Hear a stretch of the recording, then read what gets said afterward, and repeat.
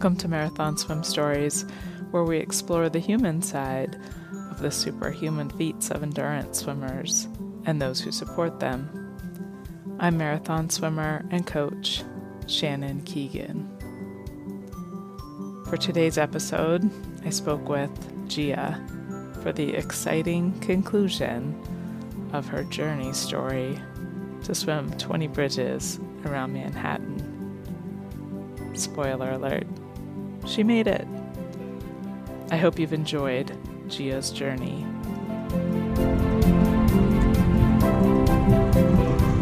Hey Gia, welcome back.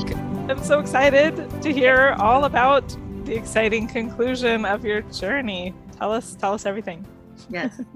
Well, I did it. Yay! And I guess I'll go back to the way I scheduled this. So Okay. I was to swim it on Sunday, the Sunday after the Thursday night, very late that I got back from Korea.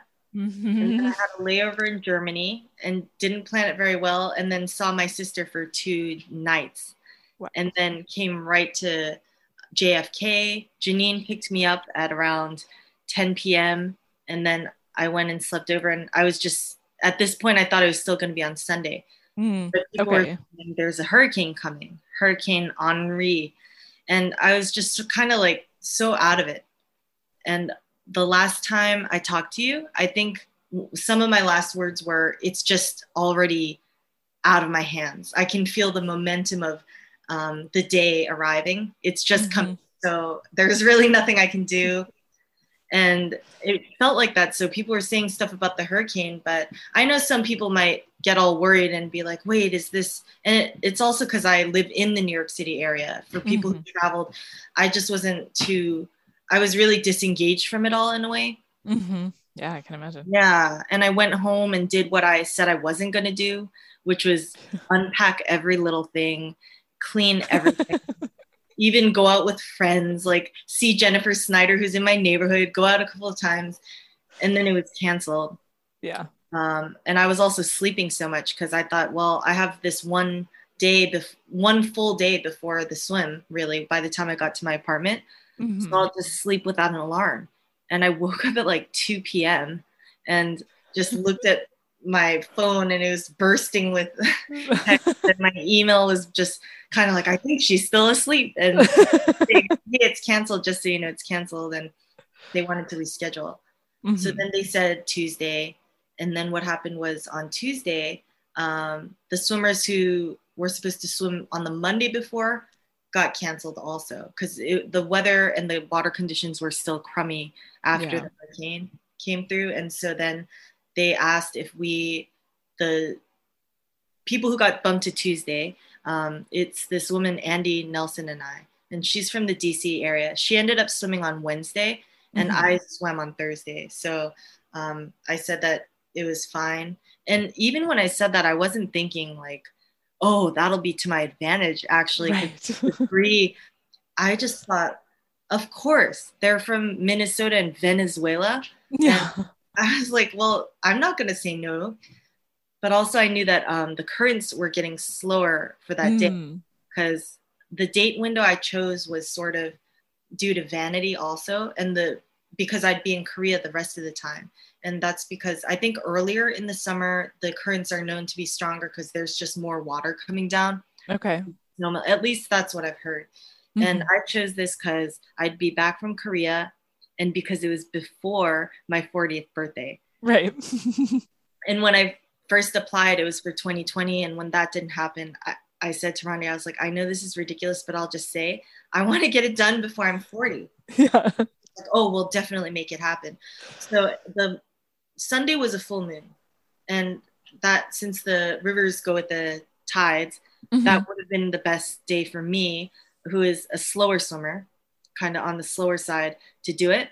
But so with each day, the tides are getting kind of slower. And so she mapped out the model. And so now I knew it was going to be on Thursday and took a look at it. And at first I just kind of I just looked at it. I was like, oh, 9:30 a.m. start. Then I looked again and I texted Rondi. I said, hi, Rondi, I just want to make sure this is correct. 11-hour swim finishing after sunset. And she just wrote back, yes. But what was sweet was in the midst of it all. And also the kayaker, Terry O'Malley, couldn't do it because he has a full-time job, like a serious. Oh, right. Yeah. Working on landing contracts and doing these things. And he's like, I'm sorry, I can't do it. And when Tuesday got changed, the replacement kayaker couldn't do it. And oh, geez. Yeah. So almost until the night before, I didn't really know. But then when she sent the plan, a part of it was I saw Sharon Gunderson's name next to mine. I don't know if you met her, but she's been doing a lot of stuff with New York Open Water. But I know her, and I really just like her very much.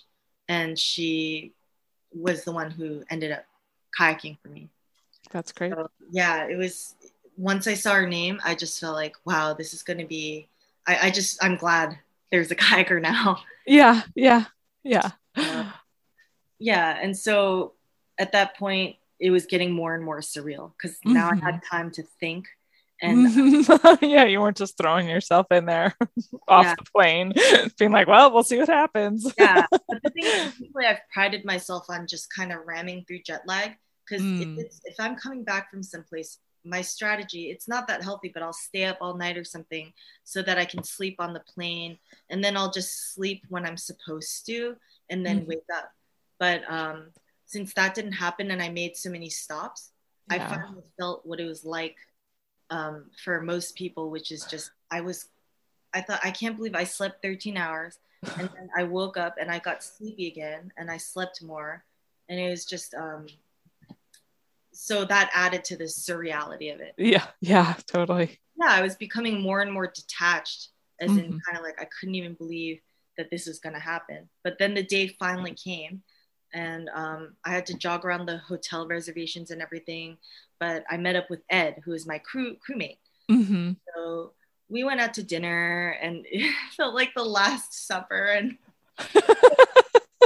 basically, I started feeling like, as the day approached, I got so superstitious, kind of like, oh, if a hair falls out, it means this. Or or when I was painting, I even bothered to, this is still the same paint. But I did my nails, and I just got these morbid thoughts like, well, this will be a good way to identify. Just like, it was just kind of weird. Like I got in this weird headspace. But having dinner with him was really good. And we got our stuff in order and got to talk. And my feeds are really simple. And he is also an incredibly organized and just rational person. And so there was never any anxiety. And everything was planned out. Then had the dinner. And then we went out onto Pier 40 because we ate at this old pub called the Ear Inn. Okay. It's like the oldest pub and restaurant in New York. And they have this big metal thing out front because they used to tie the boats up there because the waterfront used to go up to there. So they filled in the rest. And it's a historic place.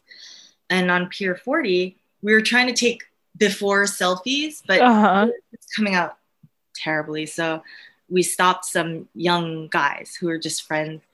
And when they found out what I was doing, their reaction was just like, so over the top. It was so enthusiastic, and it got to the point where he was saying how, and he was a young guy. I think he couldn't have been more in his mid 20s or something. And he was just saying how he had a finance job, but he quit and he was going to go pursue music. And he said, this city's so full of inspiration, meeting people like you, and we're going to track you tomorrow. And it made me feel like blessed. Because I said I was getting superstitious and I couldn't get a read. I just was like, well, what does it mean that a hurricane canceled it? What does it mean that I stepped on a crack or dropped this thing? And if I saw a bit of random trash, I'd pick it up and be like, if I don't do that, man, like, that's going to come and get me. So that made it feel kind of really centered me. And like that was a New York moment right there. Someone talking about inspiration and really caring, even if they had nothing to do with this sport. And so that felt good. And then it was just off to make sure to get a good night of sleep. But I didn't really sleep, but I just let it ride. And I wasn't like, oh no, you have to sleep, you have to sleep. And I just thought to myself, well, I certainly slept these past 3 days. Yeah. So, and we planned to get up so early, and we're supposed to go to the pier at 8:30. And we just had to get there to leave at like 7:20. But it ended up being really good that way, because we got there before the other group did. And the other group was friendly. But when they came, the energy switched up and it was already kind of go time. Okay, yeah. There was a point at which we were like, I think maybe we overdid it, because we were kind of just sitting around a little. But the time just went so fast. And I got to get the Desitin on and arrange my goggles. And at the last minute, I decided to wear a Lycra cap instead of silicone. Oh, interesting. That was the best decision that I ever made, because the water was 80 degrees. Oh, yeah, definitely. I could see that. Around 80, and the air was like 95. Oh, that sounds hot and uncomfortable. Including the crew. They were like, Gia, this is your day. Don't worry about anyone else. And I'm just like, no, I feel so bad that I'm I will be one of the slowest swimmers ever who's done this and managed to do it. And they'll be frying on top of 95 degrees above the water. And 80. At least they're on the water, not in the middle. I don't know. Right? Yeah. Don't they say it's cooler by the water? I mean, I don't think it was very cool that day. So I felt a little apologetic, but then I thought, why don't I, instead of feeling guilty and bad, just feel very grateful. Absolutely. I didn't get any sense of like, oh man. And people, they all know me.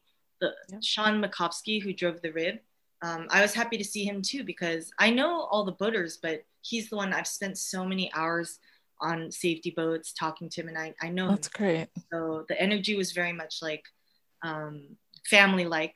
It worked out really nicely. So we went, and I remember from observing, I always figured the most nervous part is when you just step over the side of the boat. It's like, what is, and usually the boat's rocking and the battery's crazy, but it was actually calmer than usual.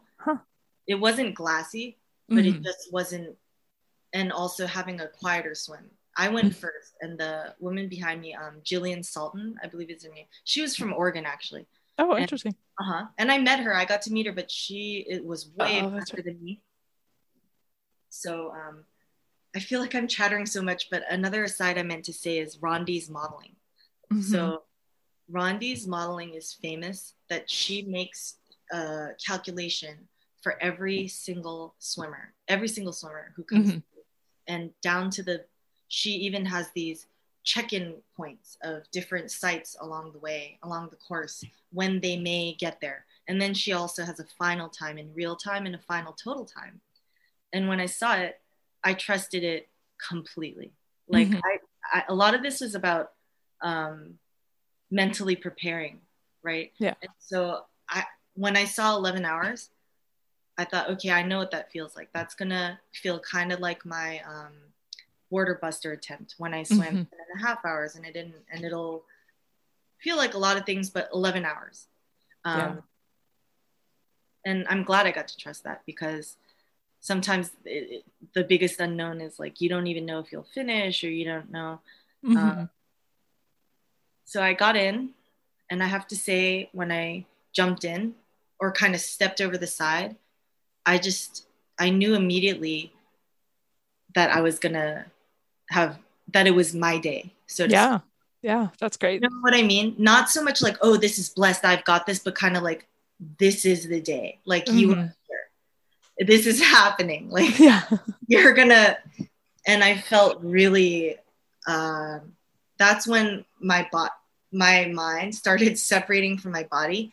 And it's that rare meditative state where like I was detached from my ego, but I was also super there. This swim for me was always going to be so, I just had these thoughts of that I'd be weeping the whole way around in catharsis or like wonder, and that it would represent something about me, my time in New York, my life, my future. What ended up happening is it was nothing but the swim. It was nothing but that course and the experience of moving around the island with these people who I really love and respect, who really wanted me to make it. And I felt so safe around. And the swimmer, Eric Shaw, had said to me, he texted me the night before and he was like, remember, the water is going to swim you. And that's really how it felt. Especially going up the East River. So I've only observed it, right? So when people are swimming with the current, you see that they're going fast, but you don't feel it. But I felt like when you're on a moving walkway at the airport and it was going that fast, or even the strength of the East River just vacuuming me up was ridiculous. So at one point I did kind of pop my head out like, wow. I swallowed a bunch of river water. I swallowed a lot of water, just kind of, or sometimes it would just sneak in, gently thread its way in. And I did think, oh, it actually tastes clean, whatever that means. That means no. And I had those thoughts, but yeah, I just got up to the East River and you can stop me anytime if you want, if I'm specific. You're doing great. No, you're doing great. Were you meeting the check-in times as expected in the model? Oh, so I just kind of had this feeling like this seems quite fast, because it's sort of like these big showy bridge. It starts off with such a bang, I just almost saw Brooklyn and Manhattan bridges in the rear view, because as I was breathing, I was already like passing it by. So I was looking back as I was breathing just to see it kind of thing. And it was going so fast. And so when I did stop and have my first feed, it was somewhere past the Williamsburg Bridge, because they wanted me to sort of get past that really active part of the Battery. And they were like, yeah, we just checked in with Rondi and she said you're killing her model. And it made me feel good. But inside, I just was like, I'm not killing her model. So somewhere I'm going to pay later. I was like, okay, I got a free pass up the East River and I know it's coming. So by the time I got to right before the Wards Island Bridge, I had a feeding and I was thinking, oh, now I'm getting towards the Harlem. And Ed looked at me, he said, okay, it's going to be about 30 minutes of tough swimming. Okay, just keep. And in my head, I was like, oh, I wish he hadn't told me it was going to be tough. Oh, but then I thought, no, this is when you just don't freak out. And Sharon was so great, because she said, don't go too hard. Just keep going. And they just wanted to tell me that if I notice I'm not moving, right, because the current was going against me, because I got up there kind of too fast. Right. And one thing before that was at the tip of Roosevelt Island. I noticed that Sharon kept, another thing, I talked about my zigzagging problem. So I was just like, I have total trust that I'm going to really make sure that just whenever I look at the kayak, that I'll be approximately the same distance away. And it was working. Good. And I was so proud. And also even my stroke, that I wasn't pulling to the right. I was like, oh my God, everything, and then, but I noticed she kept going like this and pointing me. So in my head, I started getting a little bit like, what's wrong with me? Like, oh no, I'm sliding. I'm doing something wrong, but I need to get to the right.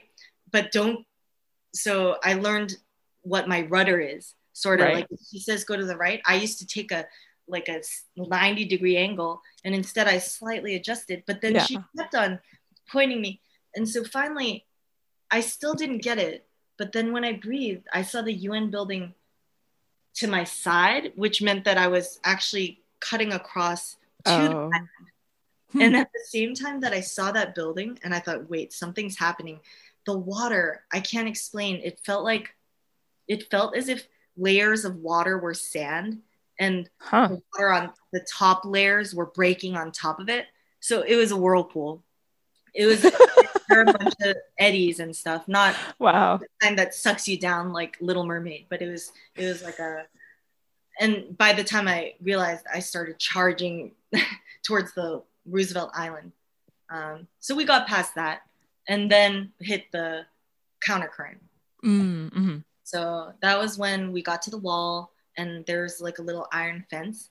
So I thought, just baby steps. So just be steady and realize that one bar of iron, every stroke, as long as you move half a bar, it was ridiculous. And at the same time, people were looking over because they're just walking their dog or biking. And Yeah. and they were just like, no, they weren't cheering. And I knew that what they saw is like, go you. I'm just here swimming.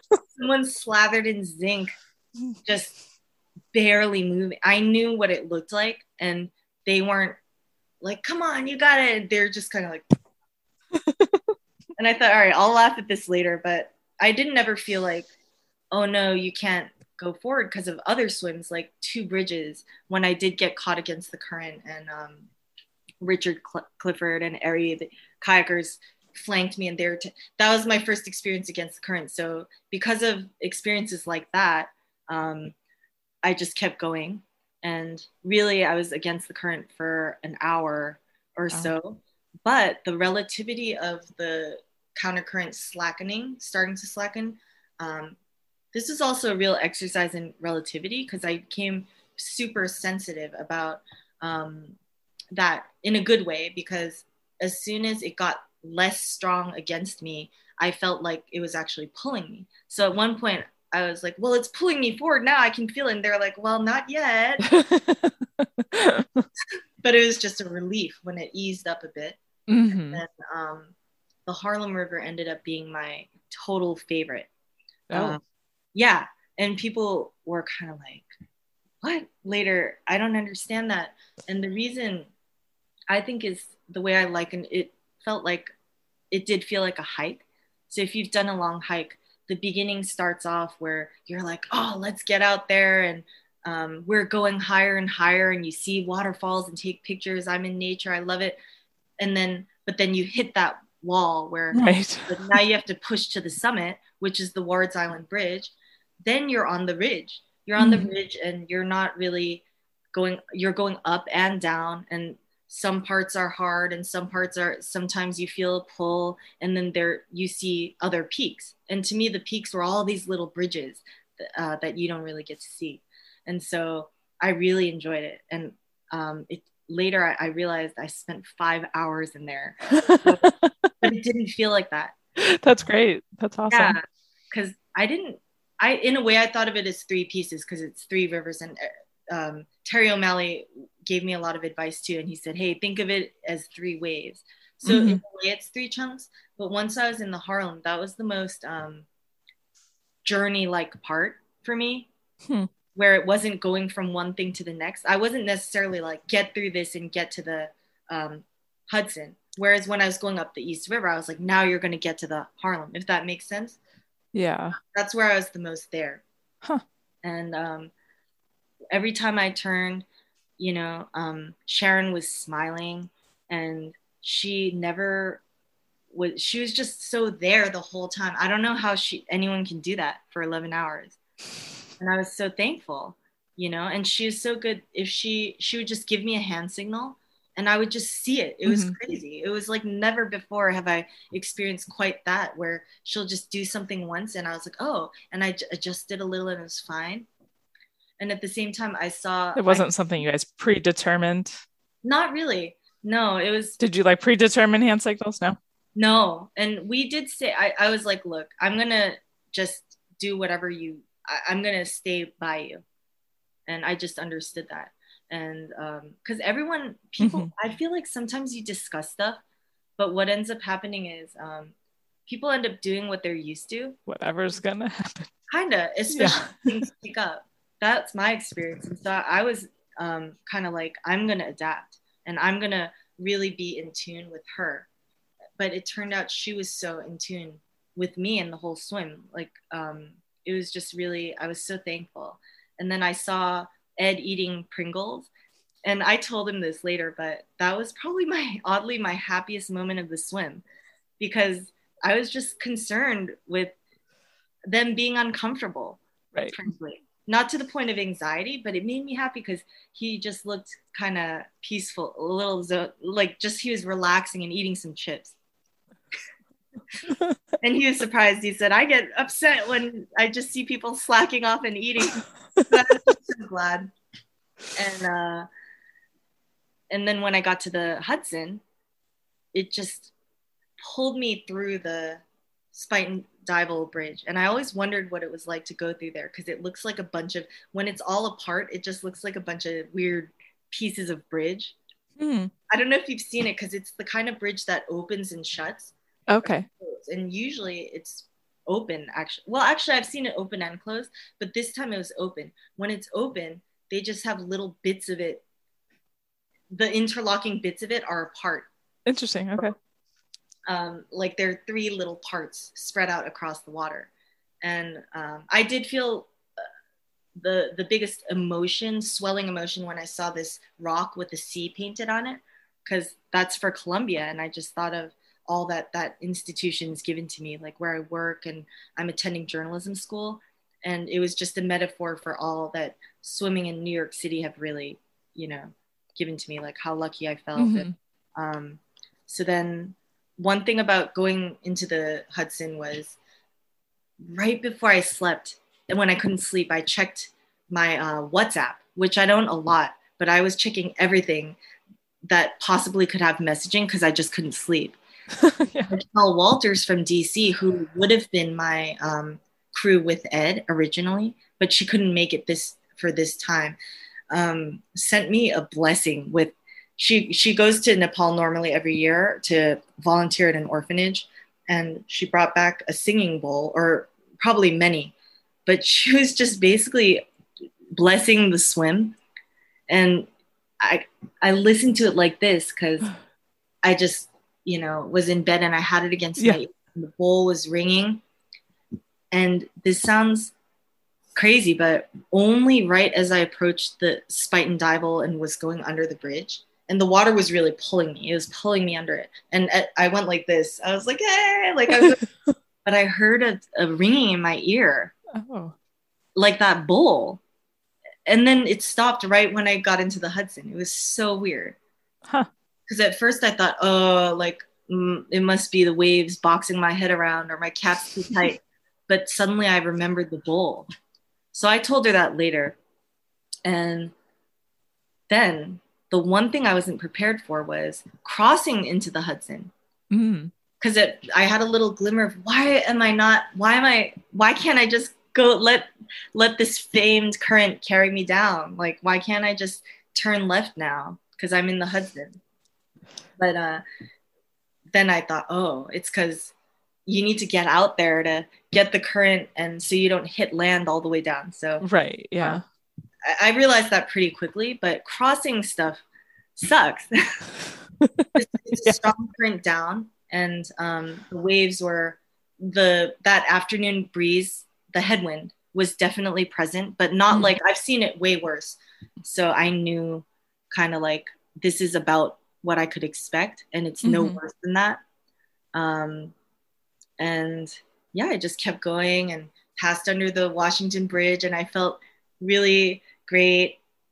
And then the sun eventually started setting, and I knew kind of like this is all correct. Like this is what's supposed to happen. And they got glow sticks on me, and I never felt afraid of being in the dark or anything. But I got that feeling, likening it to a hike again, where I almost feel like, I'm ready now to get to the parking lot. And yeah, I love that analogy. It resonates with me a lot. It felt so much like that. And so every single experience from my life, you know how I said, I really hope my other experiences help me here, because I'm not getting the yardage, and my shoulder could have felt funky, but I've never had a swim that I had so many tools for.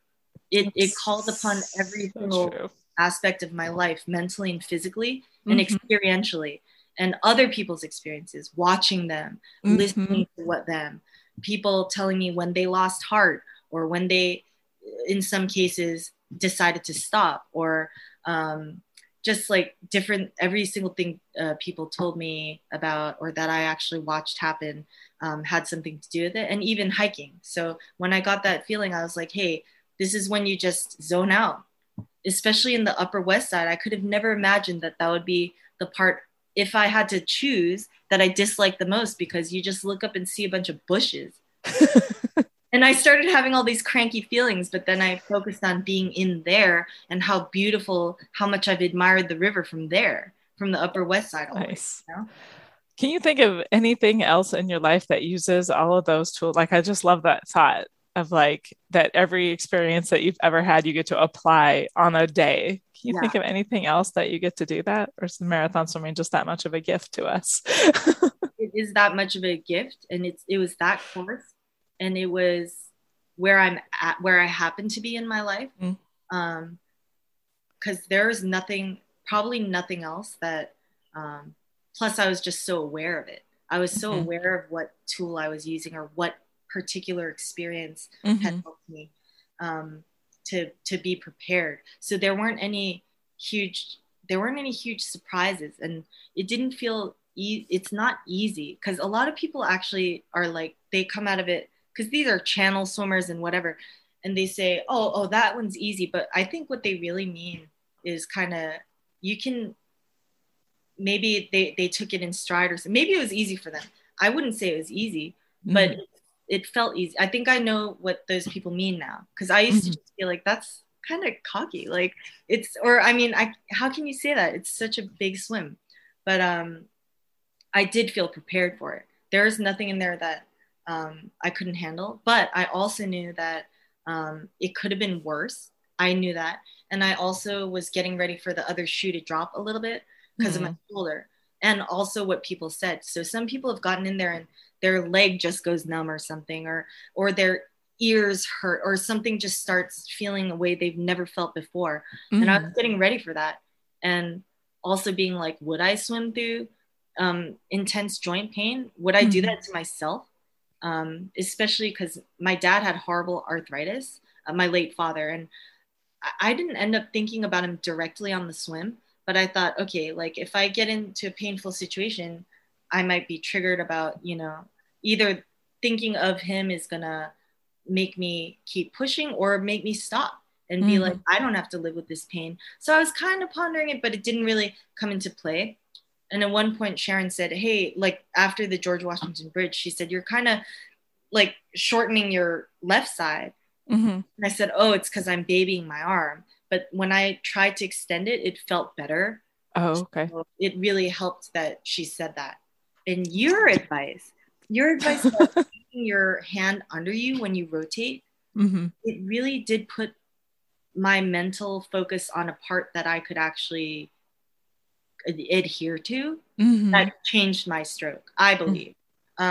And I thank you, because almost the whole time, you know how people have talked about mantras? I never had that. But if I had a mantra, my most frequent thought was probably keep your hand under you, keep your hand under you, keep rotating. And I really think that prevented me from tweaking my shoulder out. So good. I'm very thankful to you also. And I thought of that constantly, like, I can't wait to say this, like how much it helped. Because I've tried other things where people are like, oh, you should be pushing the water. Or when you pull, feel like you're pushing off something. But I could do that part of it, but it didn't resolve the other parts of the stroke cycle for me. But for some reason, thinking about getting my hand under my body, it's hard to explain to someone else, but once I was in the water, I think, it changed something.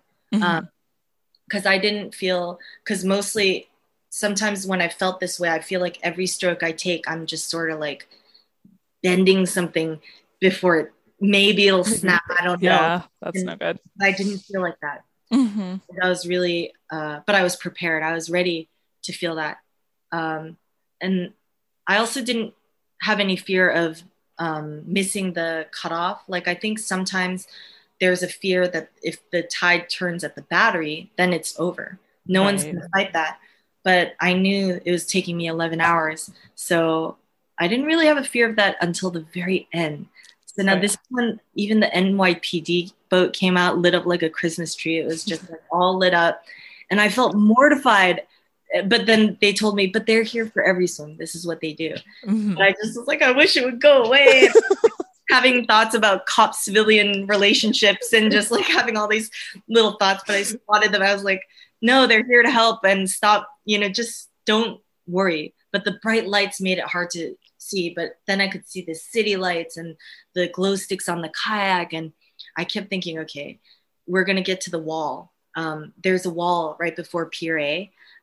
It's kind of a long wall, but I was getting ready to put on kind of sprint for a big finish when I got to it. But until then, I was just holding steady, getting to the parking lot, like forget about it, keep going. And at one point I heard cheering above the water. So I put on that burst of speed. I was like, oh, and I started going.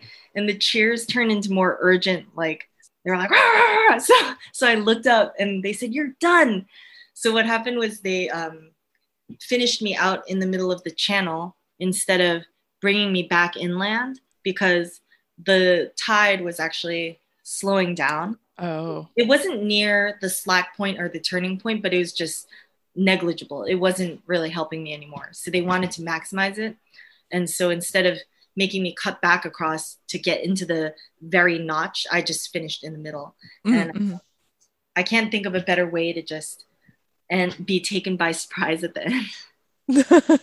I was charging for the second loop when they stopped me and they were like, you're done. So, yeah. And when I got out, I felt like, again, all those fantasies, those secret fantasies of like pumping my fist in the air or crumpling into a ball and weeping and all the drama, and none of that happened. And if anything, I was like completely stunned and just, I didn't feel like I did it. I felt kind of like, wow, like that happened and it happened and I got to see it and I got to be there. And the vibe on the boat was very much, I thought, similar. Like we were all just kind of like, and at one point in the middle of the chaos, Ed just kind of looked at me, he was like, wow, and I appreciated it so much because I don't know. I think it's hard to be, to ask for someone to be so invested in your swim like it's their own swim, mm-hmm. particularly if it's long and if they themselves are a fast swimmer. And Ed is a fast swimmer. And a couple points he got into the water with me, and the bubbles were coming out in the water because I was actually laughing. I was just going at my forever pace and pushing myself to keep the momentum going. Mm-hmm. And I would just see him and he'd just be like, and I would have done like 5 strokes or something. And he effortlessly, like with one really slow motion move, he'd just be off a few more yards. And I thought, oh my God. So, yeah, it was an incredible experience. And no, I never had such an extended period of time in my life where I also had that out of body feeling, but I've had mm-hmm. that feeling in stuff like performances. Like when I played a piano concerto 1,000 years ago in high school, and I felt the parts of my consciousness separating, mm-hmm. And kind of like you're there, but you're also so not there. Like you can't believe it's happened. Like you're watching it. Yeah. I don't know if that it probably will make sense. It has a name. There's a name for that, a phenomena. This disassociation, but that sounds bad. Right. Yeah. No, I think it's more like it's when you're in that zone, but I feel like Angela Duckworth calls it something else, like in her book Grit. She talks about like training to get to where you can have that experience where you can really just, your body's just working, operating independently of your mind and you're able to just sit back and watch. It's really cool. My mind also didn't have that many abstract or other thoughts. Mm-hmm. Whereas usually it does. Like on a swim like that, usually it'll be a blend of things. Mm-hmm. But this time it was very matter of fact. And again, this sounds so boring compared to what I thought it would be, but it was so cool. And I think it speaks to the power of that course. I think so. Course. And yeah. And it's it demands its own space, you know, in the theater of your consciousness. Like it just, you know, it wasn't about anything but that swim. Right. But also gratitude for people, for everyone in my life, every experience I've had, every bit of advice I was given, like just everything. It was so awesome. And what an amazing birthday gift to yourself. yeah, it really was. And then when I got out, I had, of course, so many overwhelming amount of text messages. And looking back, a lot of them were really unconditionally supportive in a kind of interesting way. And I found out that a lot of people thought I didn't finish. Oh, I think, yeah, the tracker would go in and out throughout the day. So I was like, oh no. And at exactly 10 hours, the website, I think, timed out. It's shut down. Yeah. I was at one point, checking in. It was like a course end or event ended. And I'm like, what? And then what happened was I think someone in the open water swimming community actually accidentally kind of jumped the gun a bit, and she posted on her page. And I don't have Facebook, so I never really saw this, but I think she was like, oh, you know, Gia didn't make it, but she got 10 hours in. And then it caused a bit of like because some people were texting Ed on the boat and they're like, where's the evidence? Like, what happened? And it caused a little bit of an uproar. Interesting. And I had no idea. So first I called my sister, you know, who's pregnant, because she was like, are you okay? Wow, like you swam 10 hours. And as I was talking to her, I realized she didn't think, at one point she said, oh, you finished? And I was like, yeah, I finished. And why did you think? So she explained the tracker thing. She said, you better call mom. And my mom, she's like, oh, you finished? she answered and she's like, oh, I'm so proud of you. 10 hours. I was like, no, 11 hours. And I finished. And she was just like, oh my God.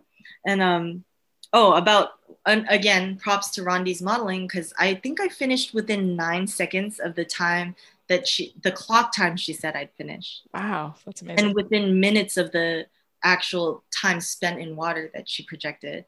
So Ed made it a point on the observing sheets to write down 8:30, 51 seconds, because she said I'd end at 8:31 p.m. Isn't that absolutely astounding? Yeah. And yeah, I'm trying to think if I'm leaving out. I mean, I've certainly gone on and on. Did your shoulder ever bother you? Not in the way that I was expecting. Fearing that it would. And that's another thing. I started kind of being like, okay, I kind of thought, all right, this swim is definitely going to be the biggest one that I do. Like I didn't really, but instead it kind of left that door open. Now you're like, right. And I wouldn't necessarily call it a gateway, like, oh, now I'm going to, but instead of shutting the door and being like, wow, like I did that, and thus ends my swimming career, but sort of like that's the peak. I was like, I was so ready for that. And with a little luck, it was the perfect day. And it just felt like a different, you know, about the imposter syndrome thing, or those complicated feelings I was describing, it maybe more so than feel like, oh, I'm in the club now. And I got really nice texts from someone who was just like, you're in a new class now. This is like an elite. And it is. But I felt more kind of serious with the shoulder thing. I was like, I want to learn about my body. Like I will look into a coach. If I don't have time or can't afford or whatever, I'll do it intermittently, but I want to study this, because I am in a different kind of league. And I did give myself some credit in terms of like, you've done a lot, because without that, it wouldn't feel this way. Right. Like you have swum for 10 plus years. Like you have put in the miles in your life. Absolutely. And, it's not just a swim you walk onto, but it felt like I could handle it. So it's easy to think like, I just reevaluated that. And I don't want to injure myself, put myself in a position to hurt myself if I could have learned how to prevent it through the way that I swim, or if it comes down to even lifting weights or stuff, which is highly recommended, I want to do that because I'd love to keep doing swims like this without hurting myself. Fear of injury. Yeah, absolutely. Absolutely. I respect when people do that, but I don't want to do it. And maybe someday I'll have to, but I just had a little talk with myself like, hey, this is definitely a big deal, and it's a big event, athletic event. And so maybe try to start thinking like an athlete.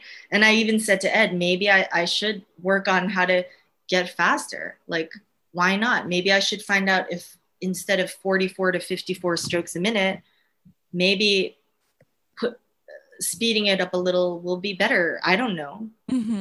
I just sort of settled into the thought that, oh, the slow catch is the way to go. I do think that, but who knows if that's right, if I didn't try the other thing. Right. So it kind of opened up more possibilities in a way, and just left a lot open, including this whole idea of like, I will leave New York now. Like, this is going to be, you know, at sometimes when I was unhappy in New York, I was like, I can't wait to, it would just be my like, peace out, New York kind of thing. I can't believe I ever would have approached such an incredible swim in such a petty way. And this time I had a little dialogue with the rivers too. I said, are you going to let me leave you or what? Or are you going to give me shit in the Hudson? I bet you are. And then I had a little voice being like, maybe. I haven't made up my mind. I don't know. And that's how it felt. It just sort of felt like, hey, I can leave anytime. The city doesn't care. It's just like nature itself. It doesn't give a shit if I leave or, oh, sorry, I shouldn't. But, you know, and I respected that. I was like, today I got to do this. And the city had the last laugh, which I think is perfect because I got conjunctivitis in my left eyelid. Oh, no. Treated by now, but I laughed because I said, touche, New York. You will always be boss. There's no swimming around you. There's no victory over the swim. And she asserted that, made sure to, you know, let you know. Souvenir.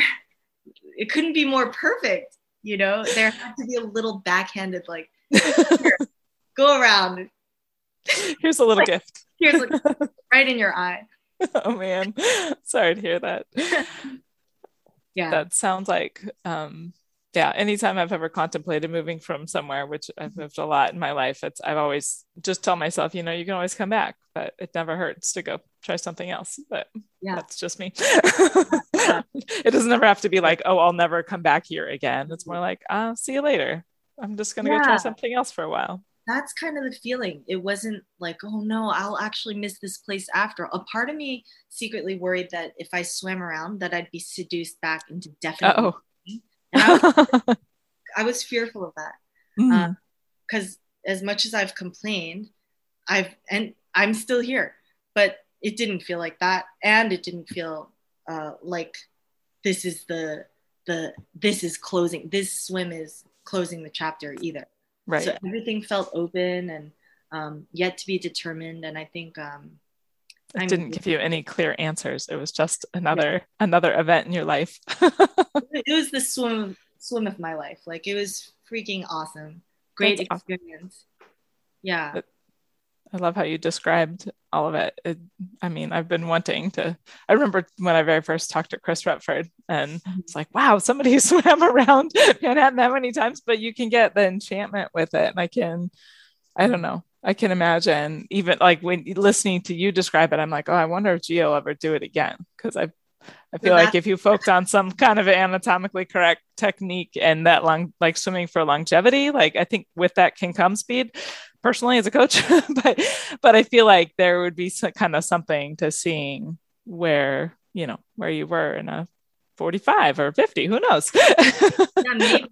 But it was also so satisfying that I don't know, but it just made me feel really kind of like I miss being out there. So for my 40th birthday, which is coming next Thursday, I volunteered.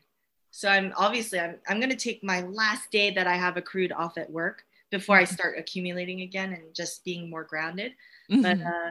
Rondi needed someone, and I was like, yeah, I cannot think of a better way to spend my birthday and see someone else around the island, because Yeah. it made me want to give more, and I get so much out of it. Like, I've learned so much, and Mm-hmm. I miss, I want to be out there, and Yeah. so that That's will great. happen probably, just Mm-hmm. wanting to be back there and see it again.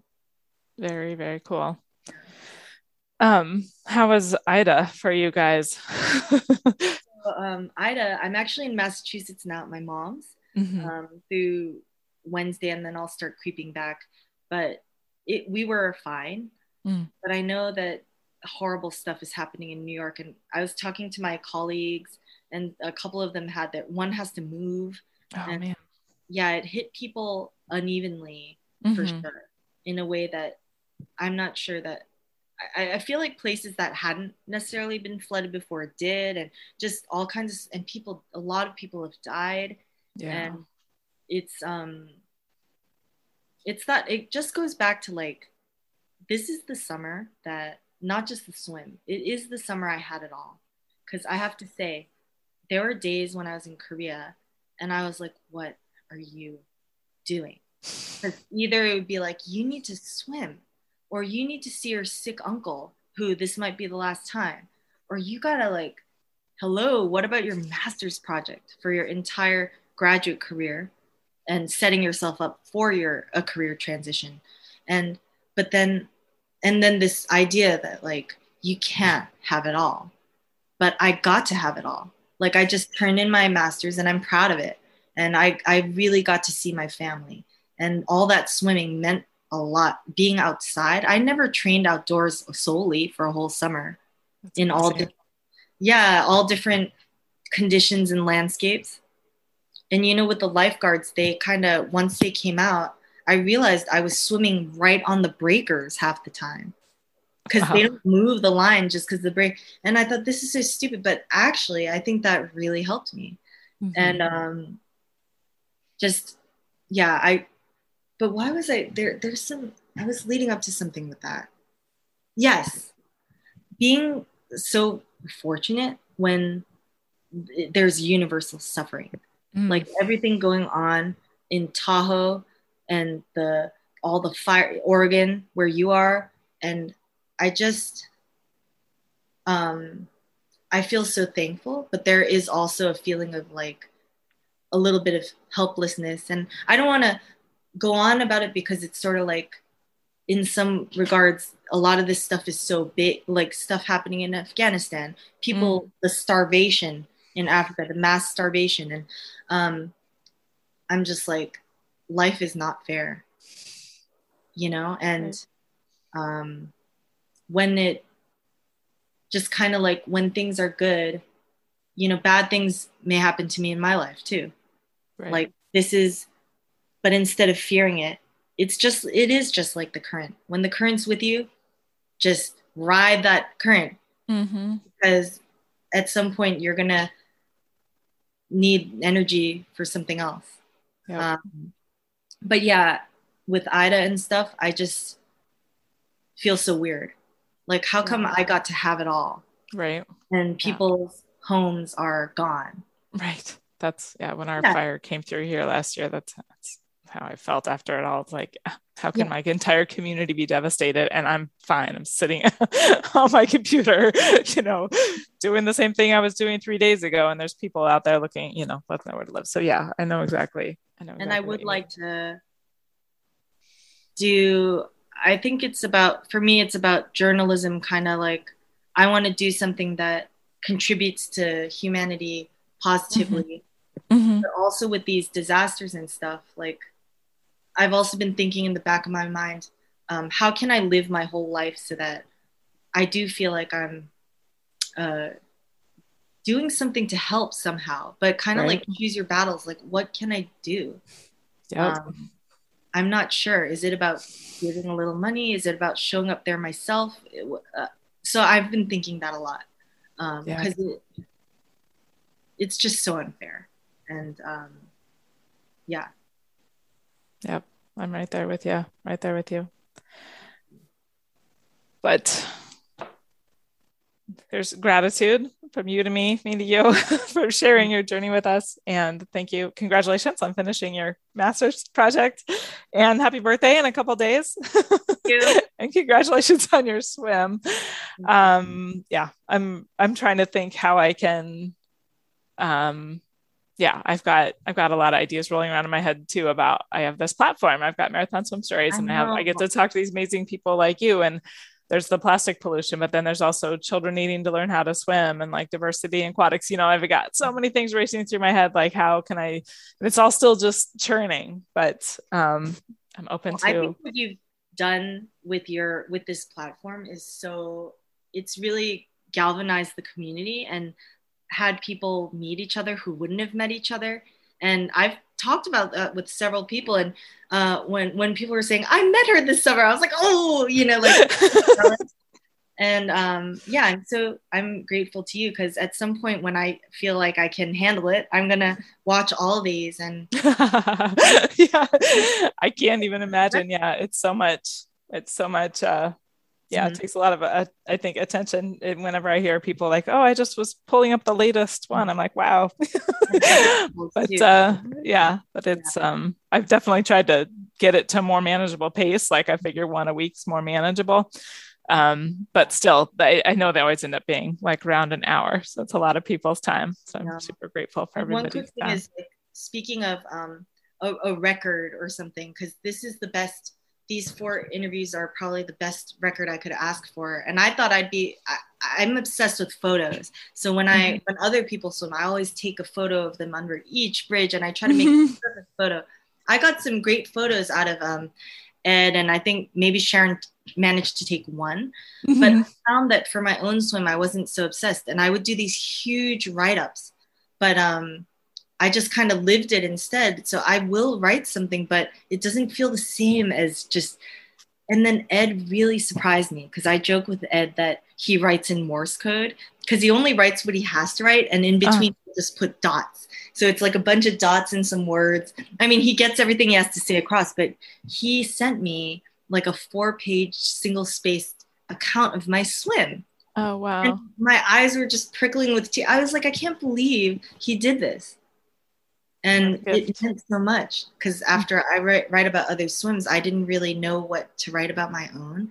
And seeing all the details about what it was like for them above on the boat and what was happening, it just completes the picture. And I'm just like, it was such a gift, Mm-hmm. Yeah. Congratulations again. I hope you enjoyed this episode. Have you heard of the Intrepid Water Accountability Group? We'll support and encourage each other on a private chat platform, pursue monthly challenges both in the water and on land, and meet virtually once a month to dive deep on a topic.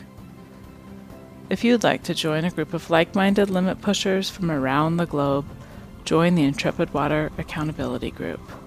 Find out more at intrepidwater.com.